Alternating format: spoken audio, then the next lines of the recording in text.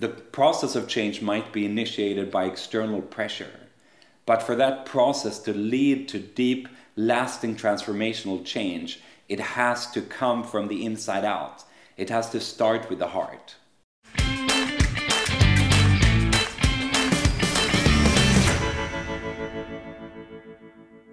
I have the privilege of meeting with so many different leaders in my work all the time. Leaders that are navigating many different types of change. For some it might be that they're going through a merger or see a need of changing some aspect of their business. For others it might be that their organization has been going through a decline for a long time and they need to find a way to get people behind a shared vision. For others it might be that they have identified an unhealthy aspect of their culture. And for others again, it might be that they're navigating a public crisis and they need to find a way to move ahead. What all these leaders and what I think many of you have in common is that they have a desire and a need for a deep, lasting transformational change. However, so many times the change initiatives, the corporate culture values or the vision statements just become like band-aids, things that just cover the issues for a time, but they don't actually address them in any deeper way.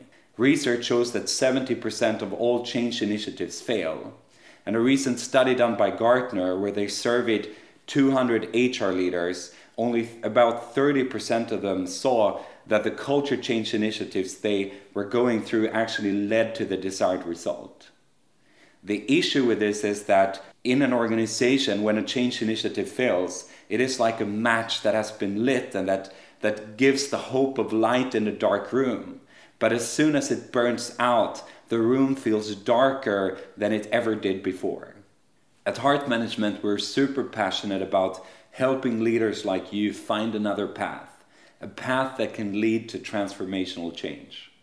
The process of change might be initiated by external pressure, but for that process to lead to deep, lasting transformational change, it has to come from the inside out. It has to start with the heart.